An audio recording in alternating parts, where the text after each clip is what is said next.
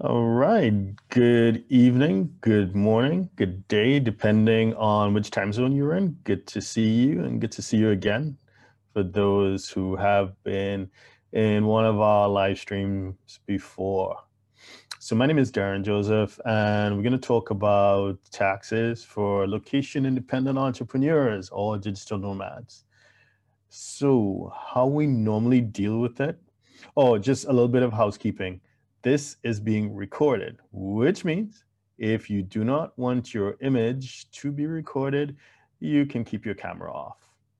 In addition to which, in the lower, well, depending on which platform you're in, because this is also being live streamed on Facebook and LinkedIn and YouTube and Twitter as well. So, depending on what platform you're in, if you're on Zoom, that's pretty easy. You can just type in the box below, yes, Dave, we will be recording it. And the recording will be on our website, htj.tax, as well as our YouTube channel, as well as on iTunes and SoundCloud, on wherever you prefer to get your favorite podcasts. That's where it's going to be. So it's going to be pretty much everywhere. So you can look for it in a few days' time. So yeah, if you have any comments, you can do like Dave and you can type in the chat below. If you're in one of the other platforms, feel free to type in the comment box below and I will be checking it periodically.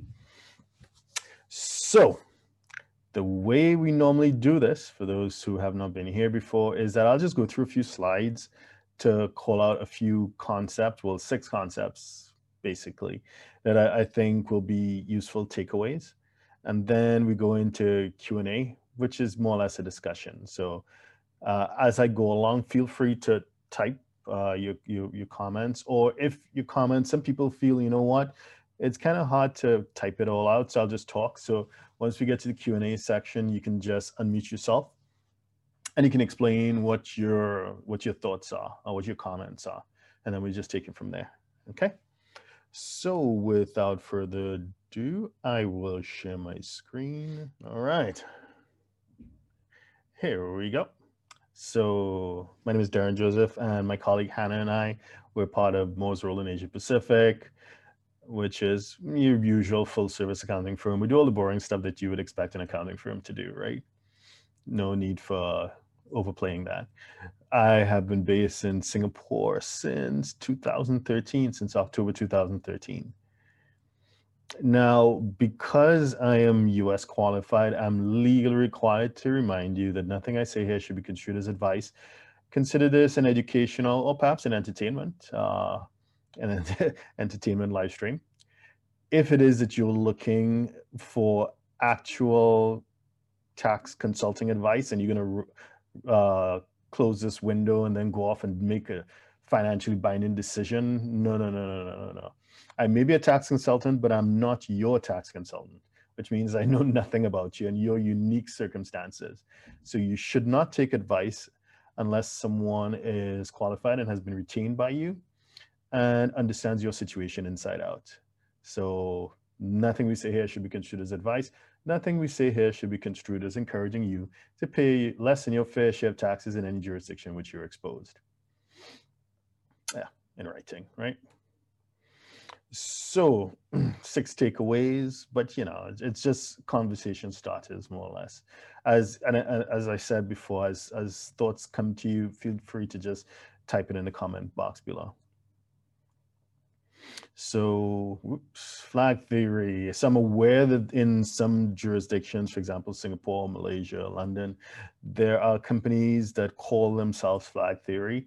But originally, our understanding is that flag theory is a concept that started in the 1950s with this guy who was writing about basically diversifying your lifestyle. And what does that mean? It means not having all your eggs in one basket. So where you may be a citizen may be different from where you are actually resident, maybe different from where you store your wealth, maybe different from where you've incorporated your company, and so on and so on and so on. So it's about having that diversified lifestyle. So, but it isn't meant to be prescriptive, because I've heard people say, well, there's 6 flags. What is your 5th flag? No, one size could never fit all. So for some people, what, 2 flags are good, or 1 flag may be okay. For some people, they may need 7 or 8. So it's about understanding what your unique circumstances are and crafting a plan to suit what your situation is and what your ultimate objectives may be. And your situation is always different from the guy next door. Fake news. Well, we never grow tired of going into, especially like some Facebook groups, and watching people taking legally binding advice from others who may be well meaning. These people really have a big heart, but they're not qualified to do so. And they have neither a license nor have any professional liability insurance. And they put a lot of people in trouble. They put a lot of people in trouble. Uh, but that's just the way things evolve, I guess. But I think anybody who's properly qualified cautions against it. But they do so with sort of like mixed emotions, because anybody who's being completely honest with you, they're going to any professional, tax professional, they're going to tell you that, hey, we probably make more money from cleaning up a mess than we do from helping people do things the right thing in the first place, do things the right way in the first place. So, yeah. Anyway, common misconceptions. We're going to talk about place of effective management later on, but like e-residency programs, despite the name, it's not really an immigration program. It's not residency. It's e-government. So there's a lot of misunderstanding around jurisdictions like Estonia with e-government. There are those who give and talk about tax planning with total disregard to immigration rules, for example. We see that in jurisdictions like Bali or Thailand, when Thailand used to be open anyway. So, you need to pay attention to immigration rules. And then sometimes tax schemes, there's a reason why, like, for example, the US tax code, the federal level is like 8 million words. And then you have 50 different states, with each state having hundreds of thousands, if not millions of words per state. Similarly, in most countries, a simple tax code is hundreds of thousands of words, but the basic ones are millions of words. So if someone could summarize that in a paragraph, good on them, because that borders on impossible. So we see a lot of misunderstanding around, for example, Portugal, NHR, Spain, Beckham law, or the new situation in Indonesia or Bali with the omnibus bill. So people, I guess someone may have seen a soundbite somewhere, and they think that, okay, well, you can live in Portugal and pay no taxes, or I can live in Bali and once I bank outside of Bali, I don't have to pay taxes in Indonesia. There's a lot of misunderstanding, but that's why I think it's super important to always consult some professional. So anyway, and of course that long running debate as to whether you can just keep moving and pay no taxes. The quick answer to that, and we could discuss it later, is yeah, you can. I've seen it done, but it is extremely difficult, and most people get in trouble because it's not about balancing only tax rules, but also banking rules. And banking rules are becoming more and more sophisticated and aggressive as well. So you need to think about things like FATCA, if you're US exposed, or CRS, Common Reporting Standard, automatic exchange of information, AML, KYC rules, which means for those who prefer to try to not pay taxes, they're going to get in trouble at some point in time. But, yeah, to each her own, or his own, or whatever. So moving on.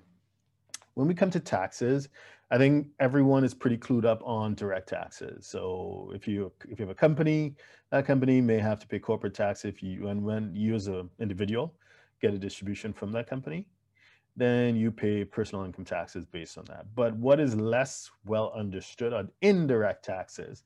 So like VAT in the EU, sales and use taxes in the US, GST in Singapore.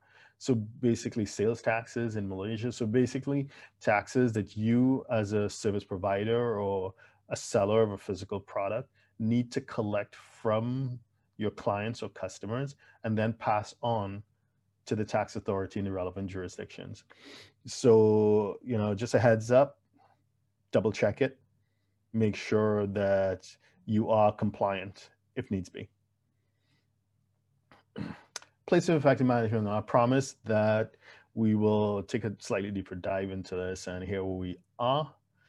Just because you're a resident in one jurisdiction doesn't necessarily mean that if you incorporate a company somewhere else, that the income derived from that company is tax free.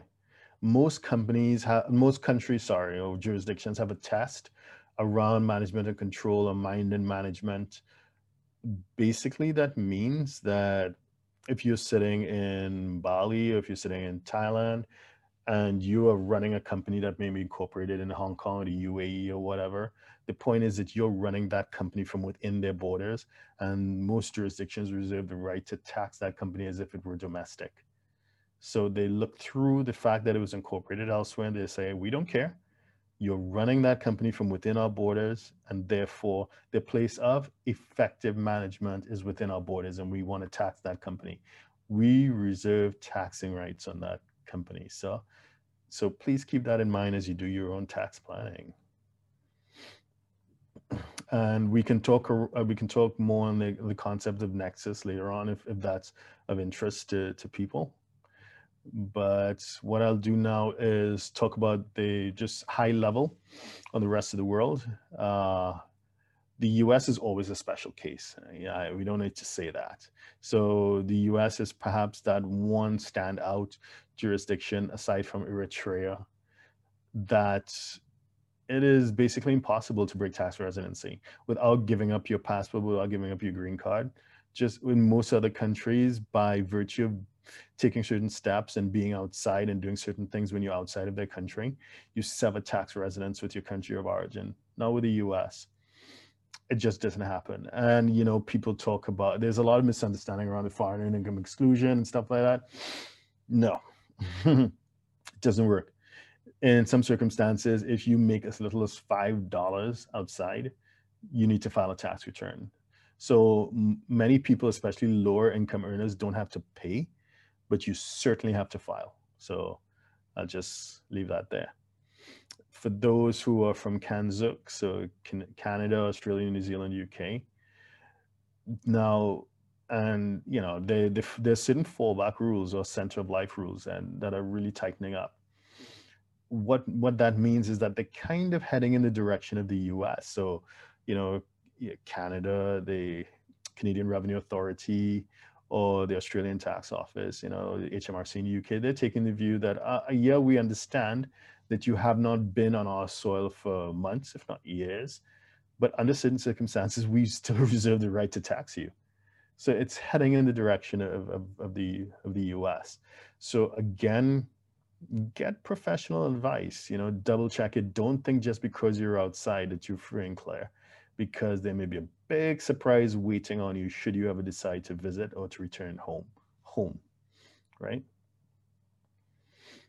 Then there's the EU, and again, there are fallback rules and mainly center of life rules. So even though you may not be in your country of origin, again, that doesn't necessarily mean that you automatically cease to be tax resident there. So it's always worth double checking just to make sure. The rest of the world might be laughing. They might be thinking, ha ha ha, I'm not European. I don't belong to, the US or Canada, Australia, New Zealand, UK. I'm good. I'm clear, right? Well, not necessarily, because of what we mentioned, right? Banking rules. So even though the tax rules of your country of origin mean that you have done the right things, you've checked all the right boxes, and you're free and clear, there are still a lot of other rules that mean that it's typically in your best interest to choose another jurisdiction, plant a flag there, remember flag theory, and declare tax residence there. And I like to give the example of we're a client who was, I guess he's a popular DJ, but I'm not into techno. So anyway, so he made decent money playing at clubs in certain parts of Asia. Won't be too specific, just in case somebody here knows who he is. But he is not originally from Asia. He's originally from Europe. And something happened, and he needed to go back home to his European country of origin, take care of his mom. His mom wasn't doing too well.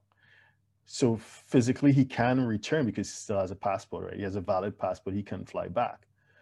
But he had a problem that when he tried to remit money back to his country of origin for whatever expenses that he was incurring, his bank blocked it. And this is his bank that he had it like since he was a child. They knew him all his life, but their position is, we understand, we know you, but we don't know where this money has come from. Prove to me that this money is clean. So he's like, well, check my website. I'm real. I don't do anything illegal. Uh, you know, they understand, but there's little that they can do because the banks are becoming increasingly constrained in how they allow, especially flows from outside of their borders, or even sometimes transactions within borders. They want to see not just um, obviously some sort of invoice or some sort of receipt, but if it's out from outside, prove that it's tax. Show me a tax return. Show me something that evidences that this money has been legitimately earned. And give anybody 5 minutes and they can go on Microsoft Excel and they can create a receipt or an invoice. So that's not good enough sometimes. They want to see a government document. So yeah. So anyway, yeah. So we can get into that if there's any interest later on. So obviously, well, I think obviously, what it should be pretty clear is that it's really unusual that you get one person who knows all this stuff inside. I don't know everything. And I think anybody who claims to know everything is being exceedingly dishonest, right? So I'm fortunate enough to be part of a great team. And what I don't know, one of my colleagues may know, one of my associates would know. So we lean on each other, and especially for those people who may be exposed in multiple jurisdictions, it's important that your team has expertise in multiple jurisdictions to be able to address what those cross-border tax matches may be. Now we get into the fun part, the discussion part. So I see people have been writing comments below. So, yep, I will answer them in the order in which I'm seeing them right now. First one I'm seeing, do you have to be tax resident of a particular country, or can you be tax resident of no country? So yeah, good question. That's exactly what we're talking about. That's a huge argument, and I see people go on and on and on in certain forums, and good for them. It's really up to you as an individual. What I can tell you is you need to understand not just the tax rules. So for some countries, there are fallback rules. So like certain European countries, an extreme case like Italy, for example, we have an Italian client, and Italy recently passed some rules that say, you know what, if you go and you live in a tax-free tax haven, like if you're in the UAE in Dubai, or if you're in Malaysia under, let's say, the MM2H or a similar program, something that means that you're living tax-free somewhere, the Italian government reserves the right to tax you just as if you were still in Italy, even though you're not in Italy. You have not been back. You've been outside for a number of years. Similarly, the ATO in Australia will say, okay, we understand you're outside, you're doing your thing, but prove to me that your property domiciled somewhere else. Let's see a rental contract. Let's see utility bills. Let's see a tax, that you're paying taxes somewhere else. Somehow prove to me that you're properly settled somewhere else. And if you can't, your country of origin reserves the right to continue to tax you. So that's one thing, the fallback rules. The second thing you need to consider is if you're independently wealthy and live off a trust fund or whatever, that's fine. And we do have clients that are so fortunate. But for most people, they have to be working and they have investments and they need to be doing something. So even though you may be not in any one particular country, that money is being earned somehow, somewhere, and chances are it needs to be taxed. So you need to pay attention to the rules. Remember, we spoke about the place of effective management or minded management. If you're running a company from within somebody else's borders, even though it's incorporated somewhere else, even though it's been banked somewhere else, chances are they're going to want to tax it, right?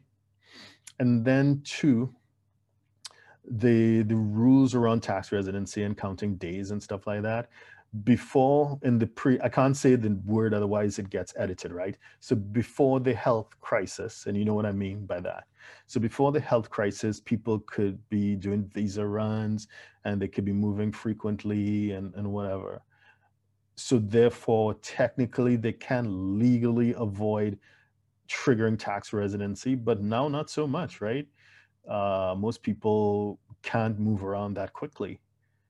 So therefore, by default, you must be deemed, you may be deemed to be resident somewhere. So, and then of course, you have the banking rules, which we discussed, which means that yes, even if you beat all those uh, issues or factors or criteria that I mentioned previously, banks want to see tax documents to prove to me that this money has been earned legally. And I know you have a website. I know you can show me receipts. Sorry, don't trust them. Give anybody 5 minutes on WordPress and they have a website, 2 minutes on Excel, they have receipts, right? So we need something more substantial. Show me a document that evidences that this money has been taxed. And if you can't, your money can get frozen. So the long and short of that is you can try to be tax resident nowhere, but in 99.9999% of the time, it will eventually bite you. So hope that helps you in making that decision. Moving on. How do you become tax resident of another country? Just get a tax ID from the authority of that country. Now, each country has its own rules. I know people speak very generally and they paint with a really broad brush, 183 days. Yeah, but as we said, is a reason why bureaucrats sit down and they write millions of words about tax codes to make them very nuanced. So therefore, they are very nuanced. So I think you need to pay attention to the rules of the country that you seek tax residence in. So there are countries where, you can, for example, trigger tax residency in Australia, or let's pick Australia. You may be an Australian permanent resident, you have Australian PR, you may have an Australian passport, but you're not there, but you can still remain resident in Australia, right? And similarly in Europe, you can still remain tax resident there, even though you're not there. Just file returns, and you already have legal status there, so you can, even though you're not there. Whereas some countries require at least some physical presence, depending on your visa category as well, depending on whatever your status is, your legal status is in that country. So stepping back, I'd say, 183 days, but one size can't fit all. You need to figure out the nuances of the specific country in which you would like to be tax resident. Next question. How do you get the tax authority of the previous country to allow you to be a non-resident? Whether you show them your new country's tax ID, that's a great question. That's a really, really great question. It really depends. Sorry to say that, but it really does, right? So every country, again, they write hundreds of thousands at least, if not millions of words about tax code, and it would vary. So some countries are stickier than others. So like on one extreme, we have the United States, where they're not going to give you up unless you give up your passport and or green card, right? Or green card, or whatever it is you have. You must sever immigration and tax residency, and then they'll let you go. And even so, you may have to pay an exit tax depending on your situation. And then there are other countries, like say in the EU, various European countries, or Canada, you need to just file certain paperwork with the tax authority to say, hey, I'm no longer here. But more specifically, like let's say Canada or wherever, you may need to indicate where are you, or Australia, right? We talk about Australia. Where are you? I mean, okay, you're not here, but where are you? Where are you going to be, right? So And the burden of proof, again, it varies by jurisdiction. Some of them would just, just fill it out in the form and you sign under penalty of perjury and they accept your word. But they do reserve the right to audit. So there's, if anyone that looks a bit funny, or they take a random sample and they just double check to make sure that you're telling the truth. And so, show me some proof. But often enough, just indicating where your new residence is would be enough. But the point is that paperwork needs to be filed and certain procedures need to be followed, especially around those countries that have center of life tests, to make sure that you can demonstrate that you have properly severed tax residency with that country that you're leaving and establish residency in the country that you're moving to. Next question. If you have e-residency in Estonia, you pay 20% corporate tax, but then what about in your home jurisdiction? No, right. So Estonia is always a funny one, right? It depends on your facts and circumstances, obviously. If it is, most people that you would speak to who have the e-residency and have an Estonian company, they don't necessarily live in Estonia full time. So then you lead yourself to that question, well, where are you? If you're not in Estonia, where are you? And you need to understand that, because remember, management and control, minded management, if the place of effective management, remember we discussed that a bit earlier. So where are you running that company? Where are you running that Estonian company? If you're running that Estonian company from Bali, for example, then Indonesia reserves the right to tax that company as if it were an Indonesian company. If you're sitting in Malaysia and running that company, even though Malaysia is territorial tax, and you may think to yourself, oh, I'm going to go chill in Penang or whatever, Langkawi, I'm going to run my company from there. Okay, I understand that. But if the Income Tax Act in Malaysia asks about management and control, and management and control of that Estonian company is in Malaysia. So Malaysia reserves the right to tax that company, even though the proceeds from that company never come into Malaysia. They reserve the right to tax it. Or you go to, I don't know, anywhere, most places, unless there's a particular exclusion carved out. Most places, they'll ask the question, where's that company run? And from many people that we would meet, they're entrepreneurs. So, or even though they may have employees, they don't really have employees.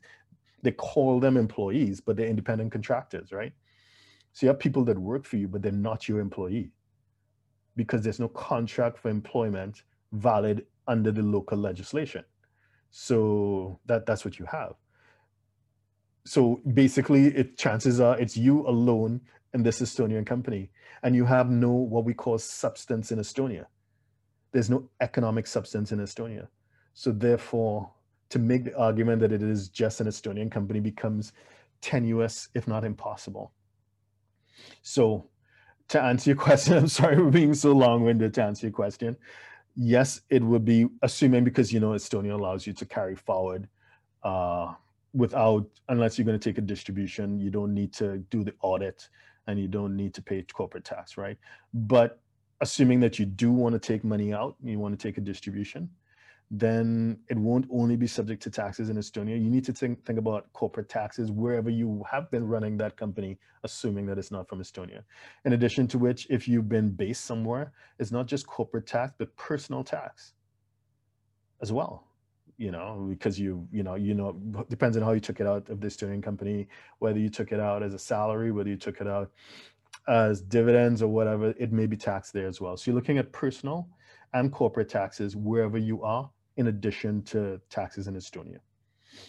Okay, going down the list. US green card holders are taxed in their worldwide income. What about US B1 visas? So the United States is always sort of like a tricky place, right? There are over like 130, 135 visa categories. And that's an immigration, because remember, in most countries, immigration law is separate from tax law. So each immigration status may or may not have tax implications. So generally speaking, B1, B2 would not automatically trigger US taxes unless you have what is called substantial presence under Section 7701 of the tax code. So assuming that you stay out of the US, the B1 or B1, B2 visa category normally doesn't trigger a US tax liability. But if you do have a US green card, which is a common name for lawful permanent residence, so if you're a lawful permanent resident in the US, even though you may not even have been outside of the US for 10, 15, 20 years, you have a green card, you are still subject to US taxes on your worldwide income. Even though that green card expired, you're still subject to taxes on your worldwide income. Even though you lost it, it was stolen, you're still subject to taxes on your worldwide income. We've heard it all, and the answer is the same. Unless you properly relinquish it and you have an I-407 to evidence that you properly relinquished it, your chances are you may be still subject to US taxes on your worldwide income. Okay, moving down the list. What are the possible scenarios and their implications legally and tax-wise to conducting a program that involves 5 expats working together to share the profits? I'm an American currently living in Oman and will be repatriating next year. The others are Brazilian living in Italy, British living in Mexico, German living in Germany, blah, blah, blah. I thought about setting up a single member LLC in the US and having freelance contracts with each. Alternatively, a multi-member LLC or partnership or setting it up in another country. Many thanks. Okay. You know what I'm going to say. Come on, you know what I'm going to say. It depends. So it really does depend. So what is the nature of this trade or business?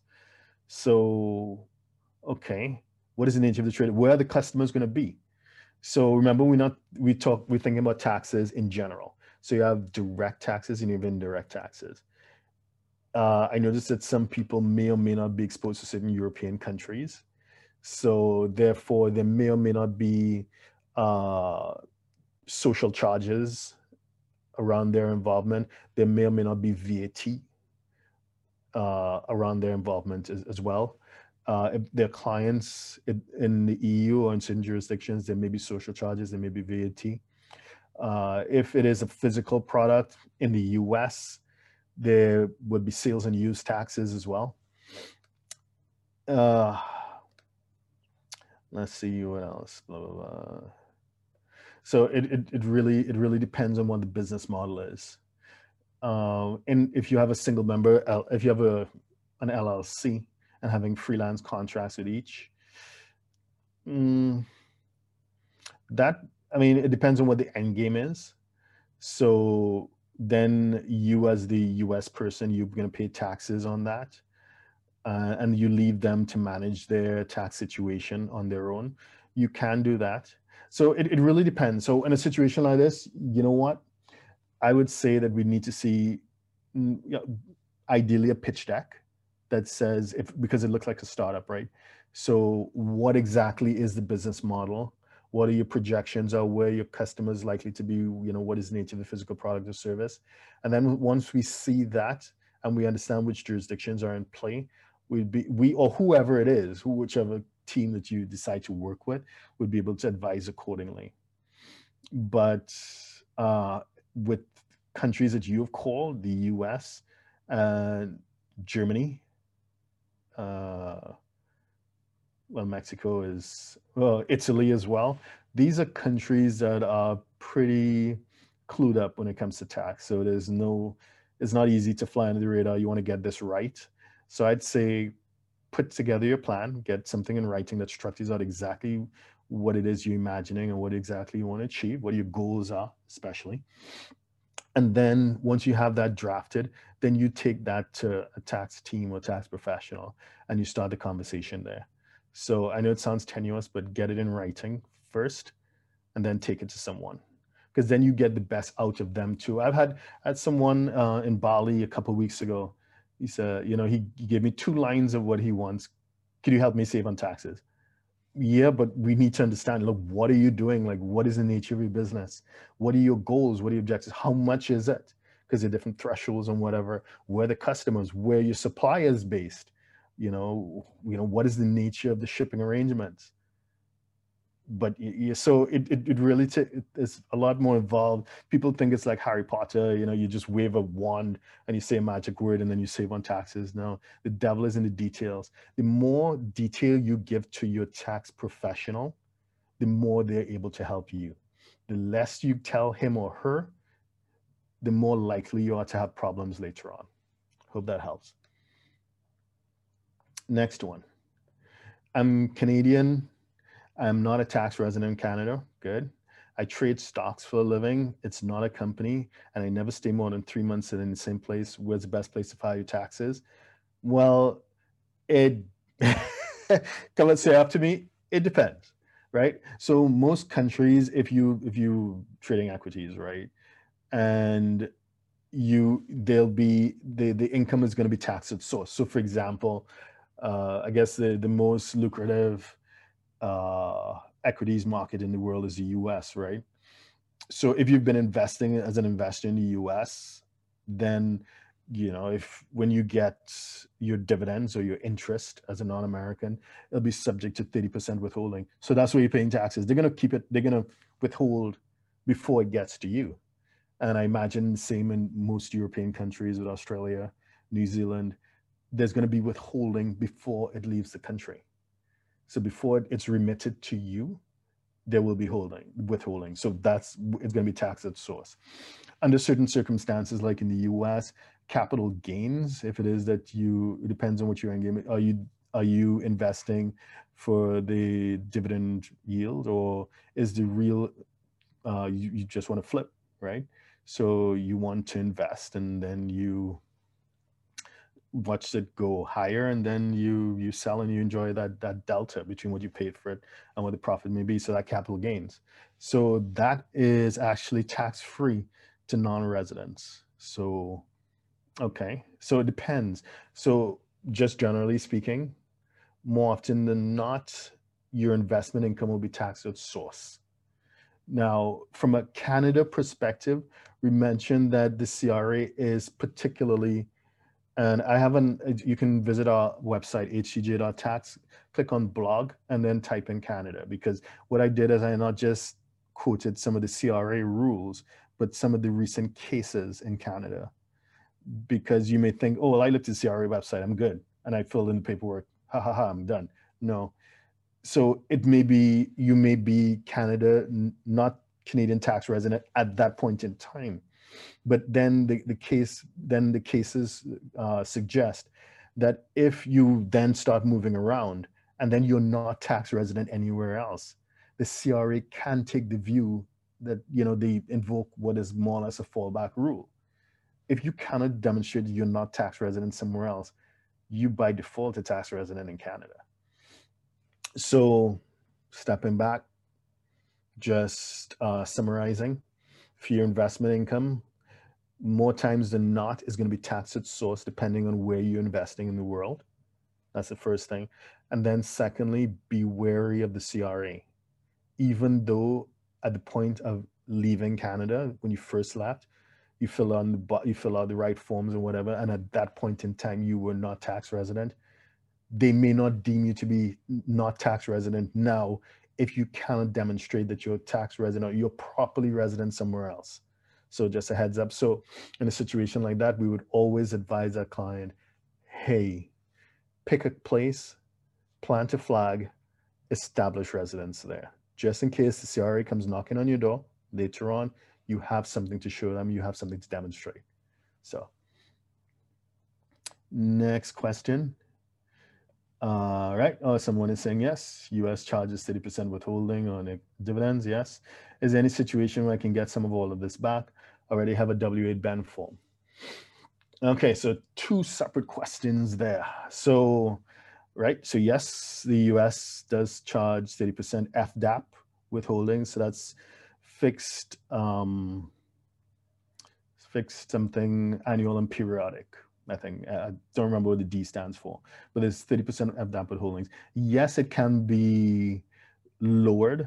And here's the catch. If you are resident in a country with a double tax agreement. So that's where that's where we say you need to come up with a strategy. I think gone are the days when it could just be random. I feel like going here, I feel like doing this and that, because the implications are so vast right now given the health situation and whatever else we're dealing with. So the answer is normally no, you can't get that 30% back. Yes, you can get it back if you can claim on a tax treaty. You can file a US return and claim tax treaty benefit, and you may be able to get a refund.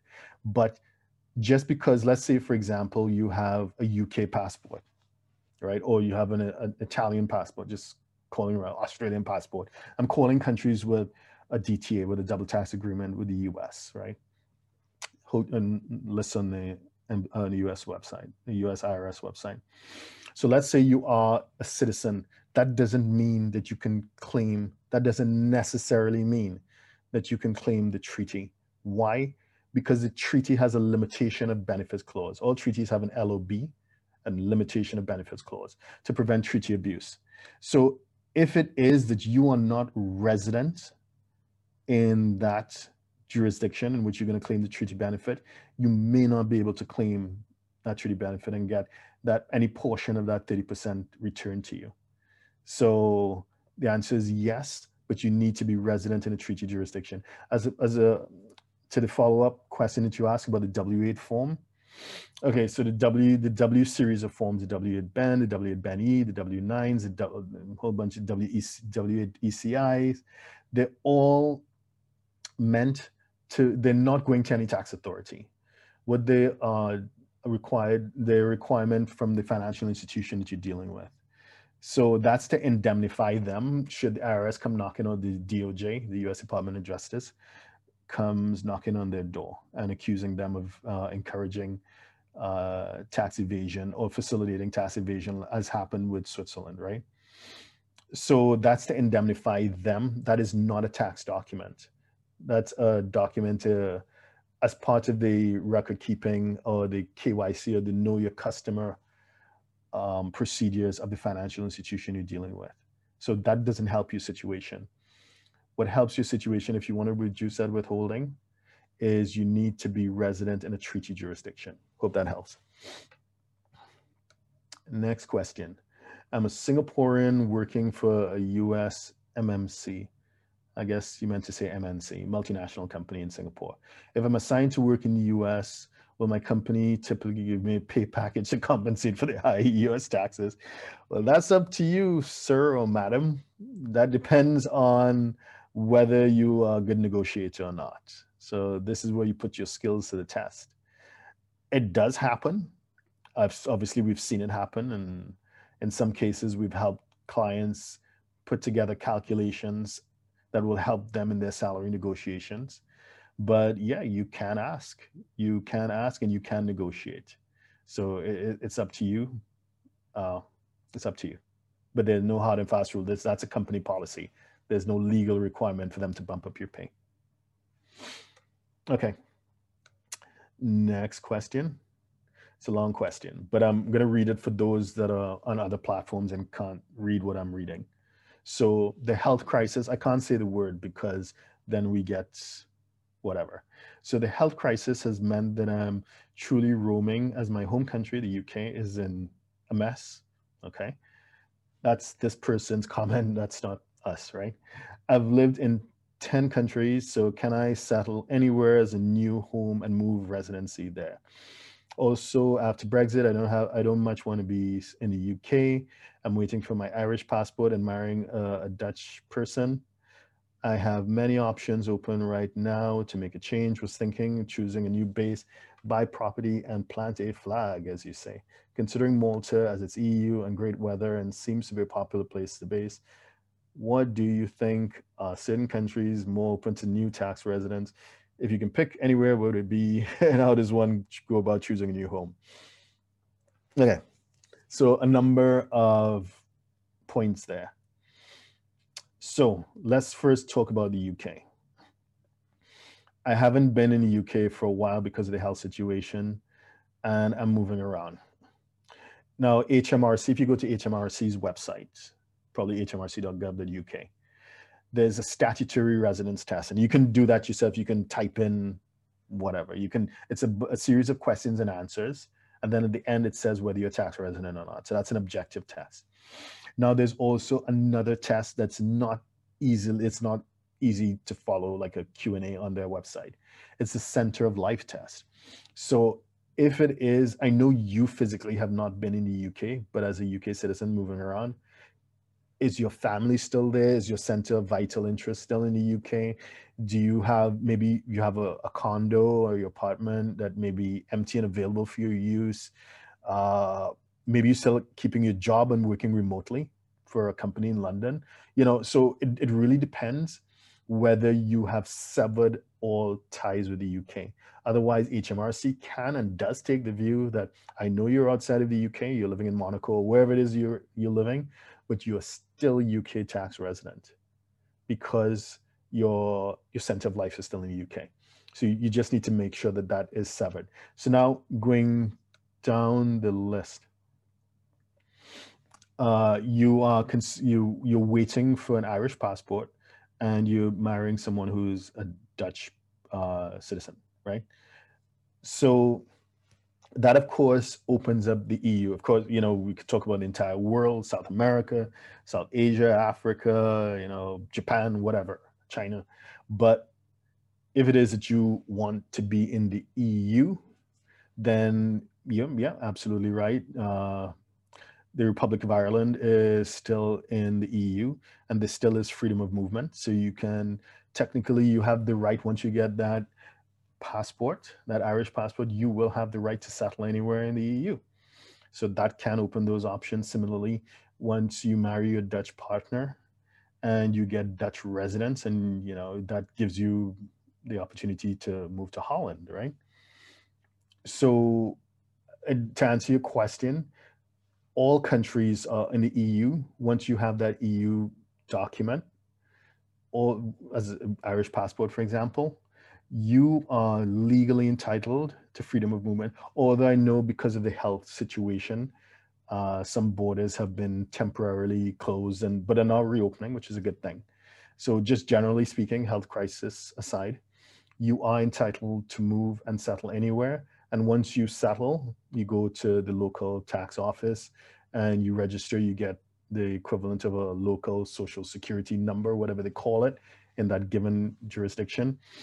And you plant your flag and you are tax resident there. Of course, some jurisdictions are more attractive than others. Let's see, Ireland has a similar scheme to the UK. And actually, in a few hours, we're doing a webinar on Ireland taxes with my colleague in Dublin. So Ireland has an option where you can be there, but that you can settle under certain circumstances. You can be taxed. In the UK, you call it res non-dom. You can be resident but non-domiciled, so not tax domiciled. Similarly, in Ireland, you can be resident but not be tax domiciled in Ireland, and therefore the money that you earn outside of Ireland will be untaxed by Dublin. So that's an option. The Northern European countries don't tend to have that, as far as I'm aware, not Scandinavia, not Germany, but the Southern European countries do have it. So there's the NHR, non-habitual residence, in Portugal. There's the Beckham law in Spain. Italy has something, and I believe Malta has something as well. But it's very, very, very nuanced. So anyone who says, oh, you will live in Portugal, for example, and live tax-free, wrong.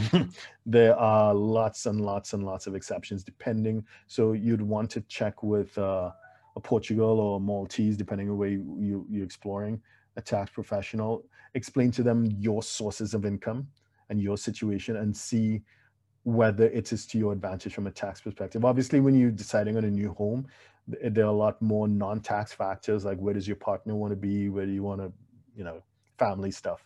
But if it is that you're completely open to anything and it's just purely tax, then you do have some options. Ireland, Spain, Portugal, Malta, Italy. Okay, hope that helps. Moving down, I do not pass the HMRC test, so I feel a bit lost right now. So if you don't pass the HMRC test, whether it's the statutory residence test or the center of life test, you can work with a tax professional. And if you want, you can email us. Not me, I'm not, but I can introduce you to one of my colleagues in London, and they can work you through the steps needed to properly sever tax residence in the UK. So it's fixable. Blah blah blah. So the link for the Irish Zoom meeting, yeah, just email Hannah, and Hannah will provide the link to the Ireland one. Okay, and I'm going to just double check on other platforms to see any questions that may be coming in as we enter the last 9 minutes or so. Okay, yep. Dealt with that. Okay, dealt with that.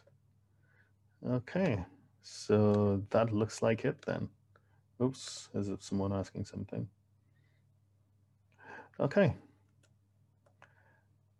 Seems like we are done. Thank you for sharing some of your time with us on today's live stream. It will be posted in a few days on htj.tax, on YouTube, on LinkedIn, on wherever you get your favorite podcasts, because we put it on over 20 podcast platforms. So wherever you get your favorite podcasts, look out for it. And we have enjoyed spending time with you today, and we look forward to seeing you next time. Upcoming events are on htj.tax. Enjoy the rest of your evening, or enjoy the rest of your morning or afternoon, depending on where you are. Thank you. Bye-bye. Here are 4 ways we can help you. Number 1. Sign up for free webinars on US expat taxes and international entrepreneur taxes at www.htj.tax. Number 2. Stream premium educational videos at www.htj.tax. Number 3. Contact us for tax optimization consult over Zoom. Number 4. High net worth. Weekend quote for doing your US international taxes returns. Our books and upcoming event are available at htj.tax. Please subscribe, like, share, and comment below. Email us at help@htj.tax to engage us, to advise on international tax or business matters.